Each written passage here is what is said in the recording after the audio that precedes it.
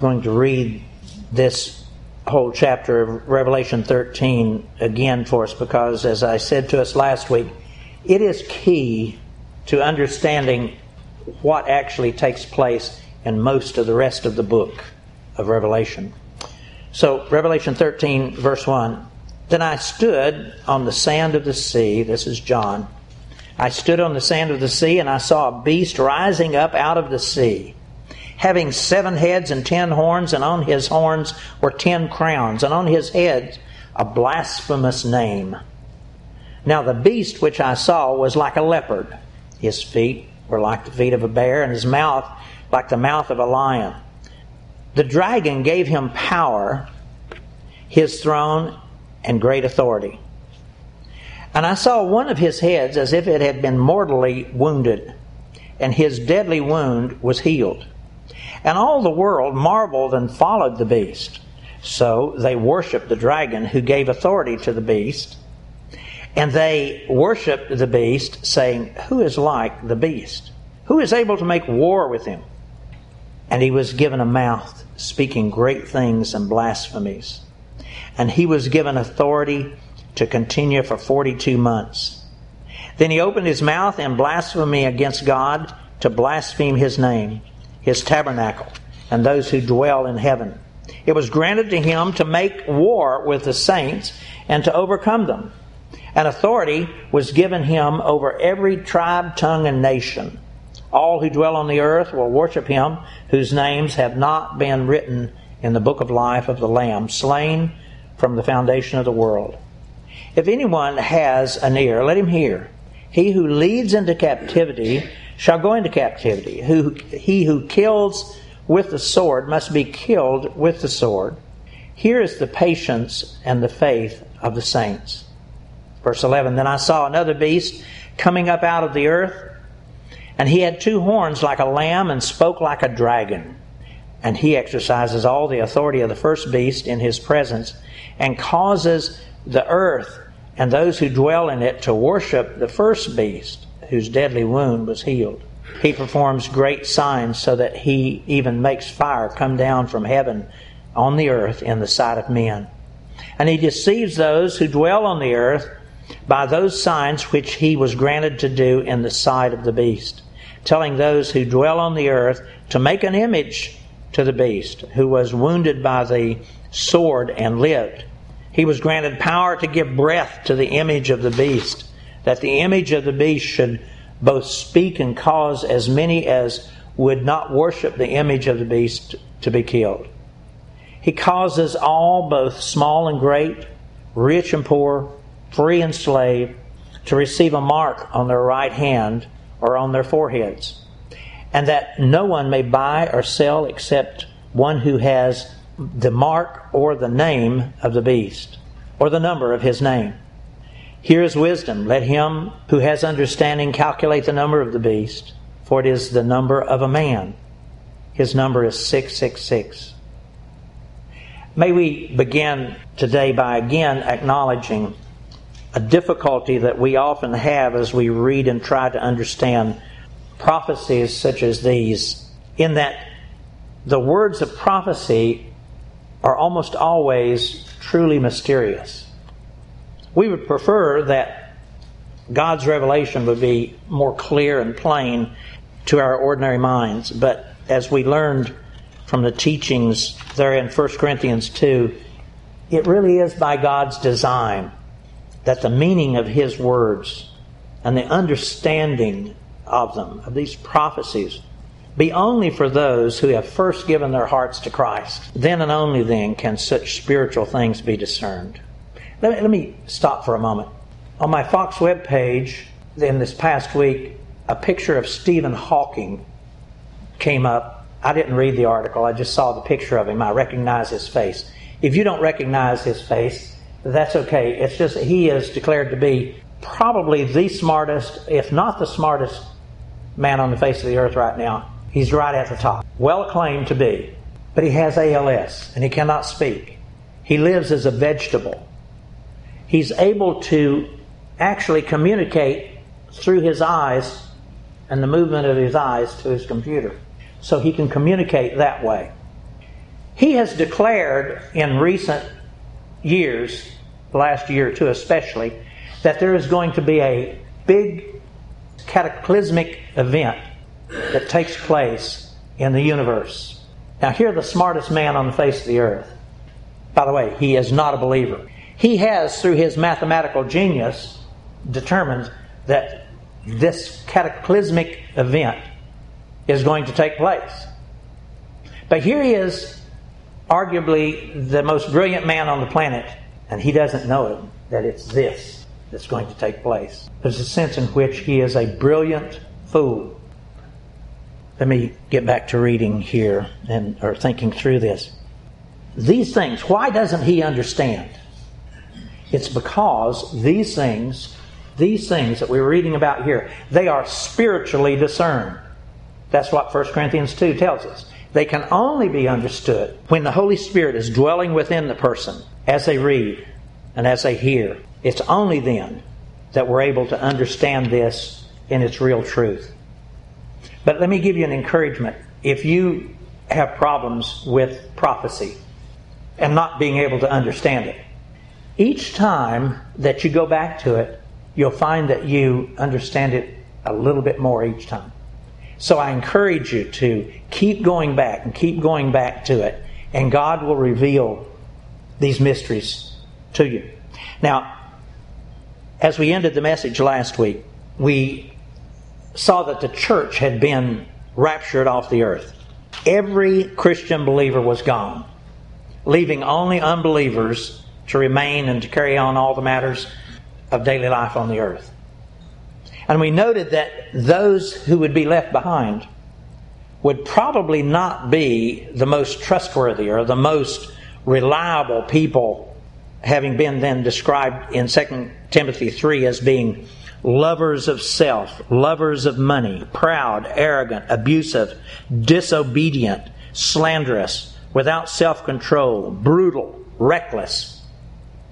Those folks don't make for very good guardians over what's left of this earth after the rapture. But that's who we're going to have left, according to the Lord. So after then, the rapture takes place. The world as we would know it today, the family structures, the neighborhoods, the workplaces, the general society all around us, it will be dramatically changed. Dramatically changed. And it'll be in a state of great confusion. Because let me say again, those believers who have been raptured off the earth, they were the minds of reason, better able to understand what's going on and to carry on this earth day to day. They'll all be gone. And you're going to have far less capable people to run the earth after we're gone. And so here they are in this state of confusion and chaos. And most of the people of the Western world, where we live, especially here in America, have never really been able to learn to provide for themselves. So as the food and the water supplies begin to dwindle, and as violence begins to increase, people will probably then do exactly what they would do right now. They will begin to cry out to the government for help. And this time, the government will very quickly oblige. But this time, it'll not be with EBT cards or Medicaid or Medicare. It will be with this demonic mark of the beast. And may I warn us again that even now, before the rapture has taken place, and long before the food shortages and the chaos takes over, I have no doubt that demonically controlled world leaders have already been working their way into key leadership positions in all of the major governments across our world. And they've been developing these very systems to facilitate the programs that the mark of the beast will require. And may I say, and listen, yes, even right here in the United States. And so they'll be ready for that special moment of the rapture. And I don't believe the rapture is going to be a secret to them. They'll know what's taken place. They'll be ready for that when all the Christians are taken off the earth. And it's then that they will begin to show themselves, these demonically controlled leaders. They'll show themselves and they'll begin to take control over our nation and all the nations of the world. Now, may I ask you, do the words that I just got through saying to you sound like those of a paranoid conspiracy theorist? I would suggest that a lot would think so. Or that I was perhaps at best a religious fanatic. But folks, listen, it is right in here. And I'm not using too much imagination to extrapolate what's said here into what is understood is going to take place in those last days. I'm simply reading the prophecy. And know it probably might not happen today, but it's going to happen real soon. Real soon. Why do I say that? Our nation is in the worst disarray that I've ever seen, certainly in my lifetime. Confusion, despising authority, all of those things. But again, as the rapture takes place, these demonic leaders are going to rise up in power. Turn back there to Revelation 13, and I want us to follow through on some of these verses. Here, notice, there's a very clear description given of these demonic leaders. Verse 1, Then I, John, stood on the sands of the sea, and I saw a beast rising out of the sea, having 7 heads and 10 horns, and on his horns 10 crowns, and on his head a blasphemous name. Now the beast which I saw was like a leopard. His feet were like the feet of a bear, and his mouth like the mouth of a lion. The dragon gave him power, his throne, and great authority. And I saw one of his heads as if it had been mortally wounded, and his deadly wound was healed. And all the world marveled and followed the beast. Now can you imagine? World leaders who have 7 heads. 7 heads, 10 horns, looking like a leopard or a lion. What you and I are accustomed to looking at is a Putin, Kim Jong-un. Faces like that. They look just like us. The Apostle John is saying something else that's very mysterious. He's actually describing grotesque, demonic creatures. I've wondered what the people of the earth will actually see as they look at these leaders mentioned here. Will their real demonic features be seen? Or will their grotesque faces and bodies be hidden behind some good-looking, blonde-haired, blue-eyed, smooth-talking man? You and I only are able to visualize a being that has a head and arms and legs. We actually visualize angels as having these beautiful 2 wings, but those are not at all what's described in the Scriptures. But will God allow us to see what they really look like? Those who are left behind, will they be able to see what those grotesque demons look like? Or will they, again, as I said, see this good-looking, blonde-haired, blue-eyed, smooth-talking man? Now, it's not known. Scripture doesn't tell us.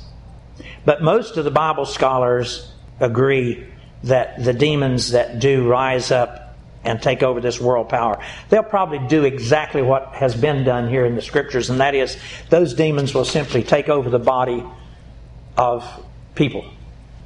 They'll indwell ordinary people, and because of that, they're going to look just like anyone else. And I accept that. But may I offer one more thought, a question. As you and I look at some of these national leaders, say of Russia, right now, of Russia, Iran, Syria, North Korea, Pakistan, are we actually looking into the face of some of those demons that were described here? We just simply see Putin's face, Kim Jong-un. Now, they're not real pretty to look at, but they certainly are not grotesque like this. Are we actually looking at them now? I don't know. Now, some of the Bible scholars that interpret these prophecies, they've concluded that the way that these demons are presented here, especially in verses 1, 2, and 3, that it's intended to describe their plans and purposes rather than necessarily describing one demon or the way a demon looks. I personally understand it to be both. That these demons do look that way. But they also represent, perhaps say, a consortium of government leaders. Those 7 heads and the 10 horns, referring to groups of 7 and 10 nations whose leaders have aligned together to control the world. Because it talks about that in here. And those leaders are those who will probably be all in and around the Middle East. They'll be demonically controlled. But listen, with Satan being ever and always the highest in command over all of them.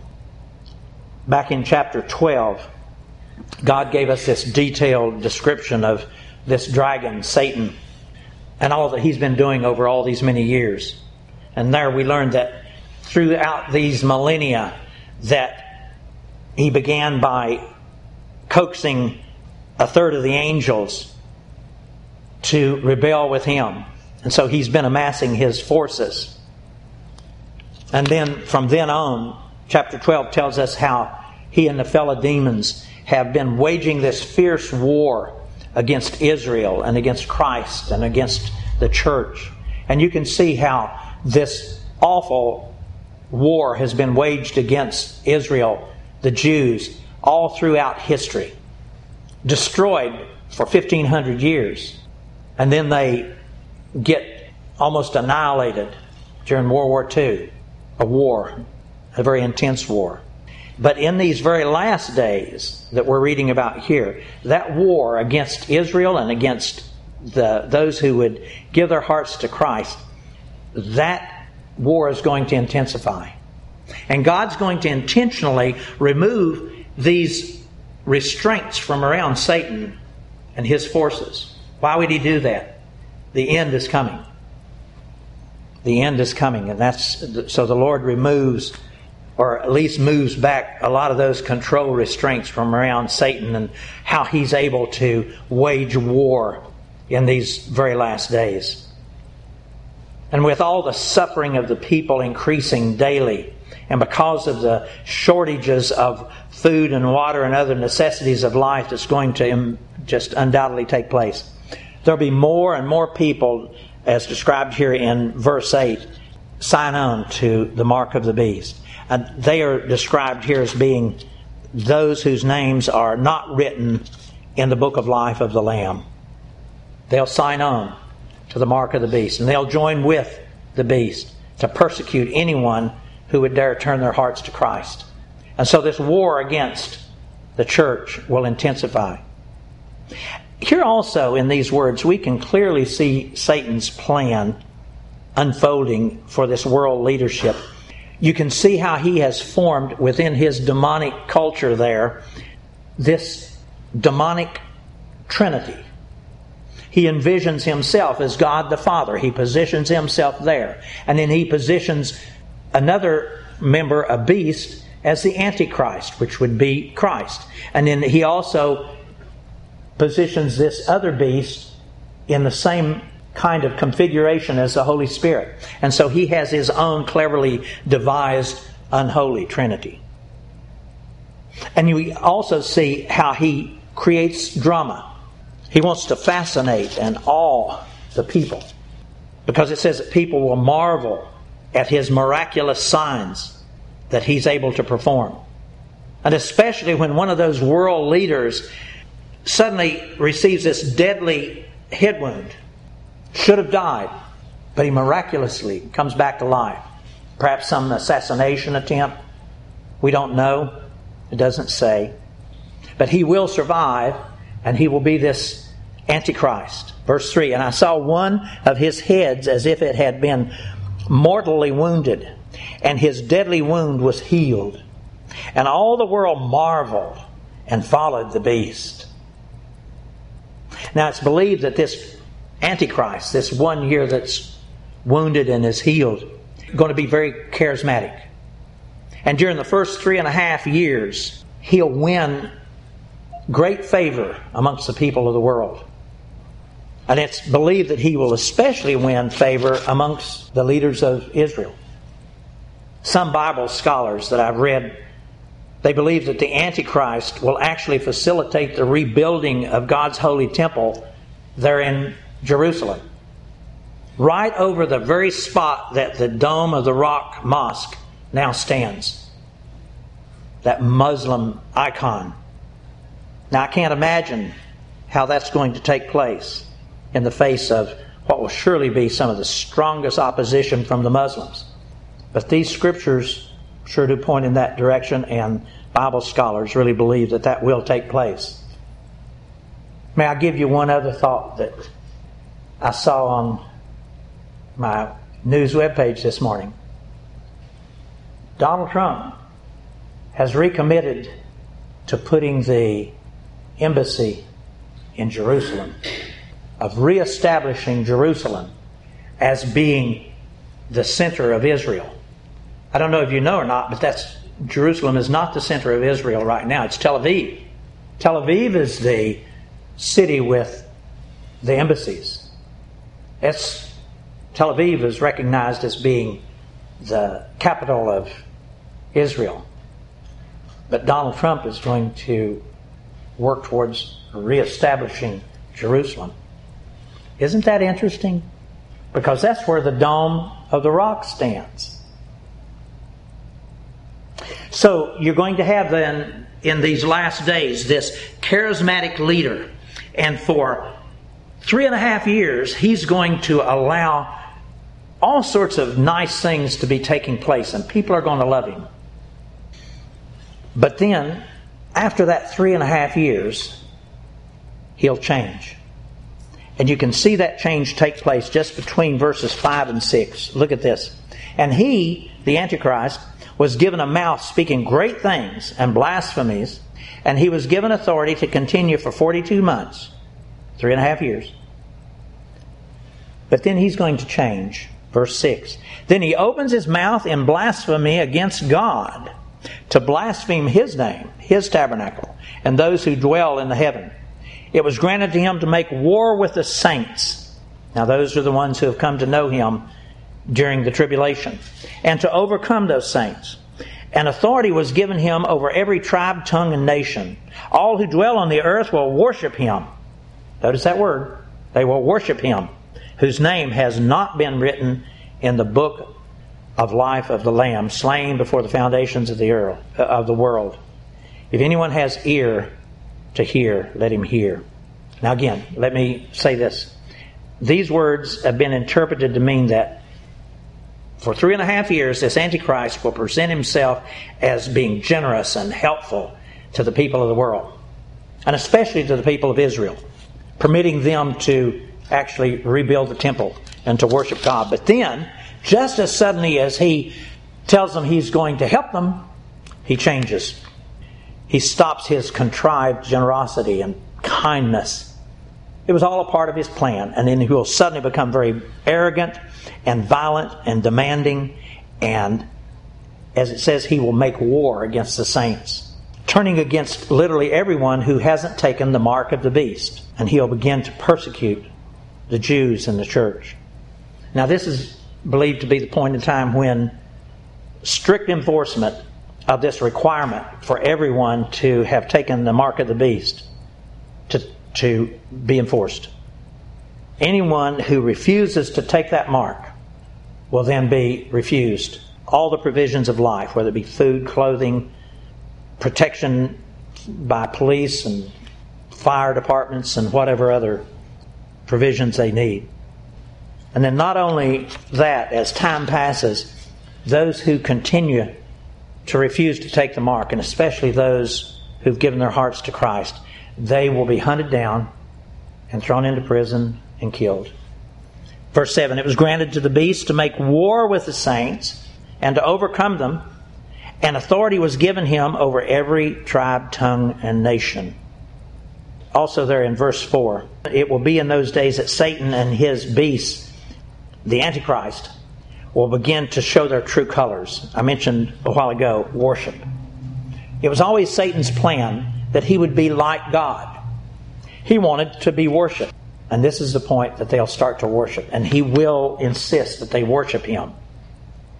And it says specifically, though, those whose names are not written in the Lamb's Book of Life. Now we're getting close to closing time. I want to acknowledge what sounds like to be a very bleak circumstance. But we need to know that God is always absolutely and completely in sovereign control over everything that takes place. No matter what it looks like, no matter how bleak, how chaotic it looks, God is in charge of everything, and He is orchestrating it. Hidden within these words that we've been reading are words that you and I need to remember. And several of these verses speak of God's hidden hand. Verse 5, it talks about the Antichrist, that he was given a mouth speaking great things and blasphemies, and he was given authority to continue for 42 months. Verse 7, it talks about that it was granted to him to make war with the saints and to overcome them. And authority was given him over every tribe. Verses 14 and 15 talk about how he was granted to do certain things, and he was granted power to give breath to the image of the beast. Now, you and I have to take one step backwards all the time and say, who is giving this power and this guidance that's spoken about here? Yes, Satan gives some of it to the beast, the dragon, and then some of that power and authority is given from one of the beasts to another one. But listen, the real power that's given and granted is ever and always from God. He is the guiding and directing force behind every part of that which is being played out in this final drama between men and angels. And with God in absolute sovereign control, while yes, there will be a lot of suffering on the part of a lot of people, His children, as He tells us here, needs only to remain faithful, and He will work everything together for their good.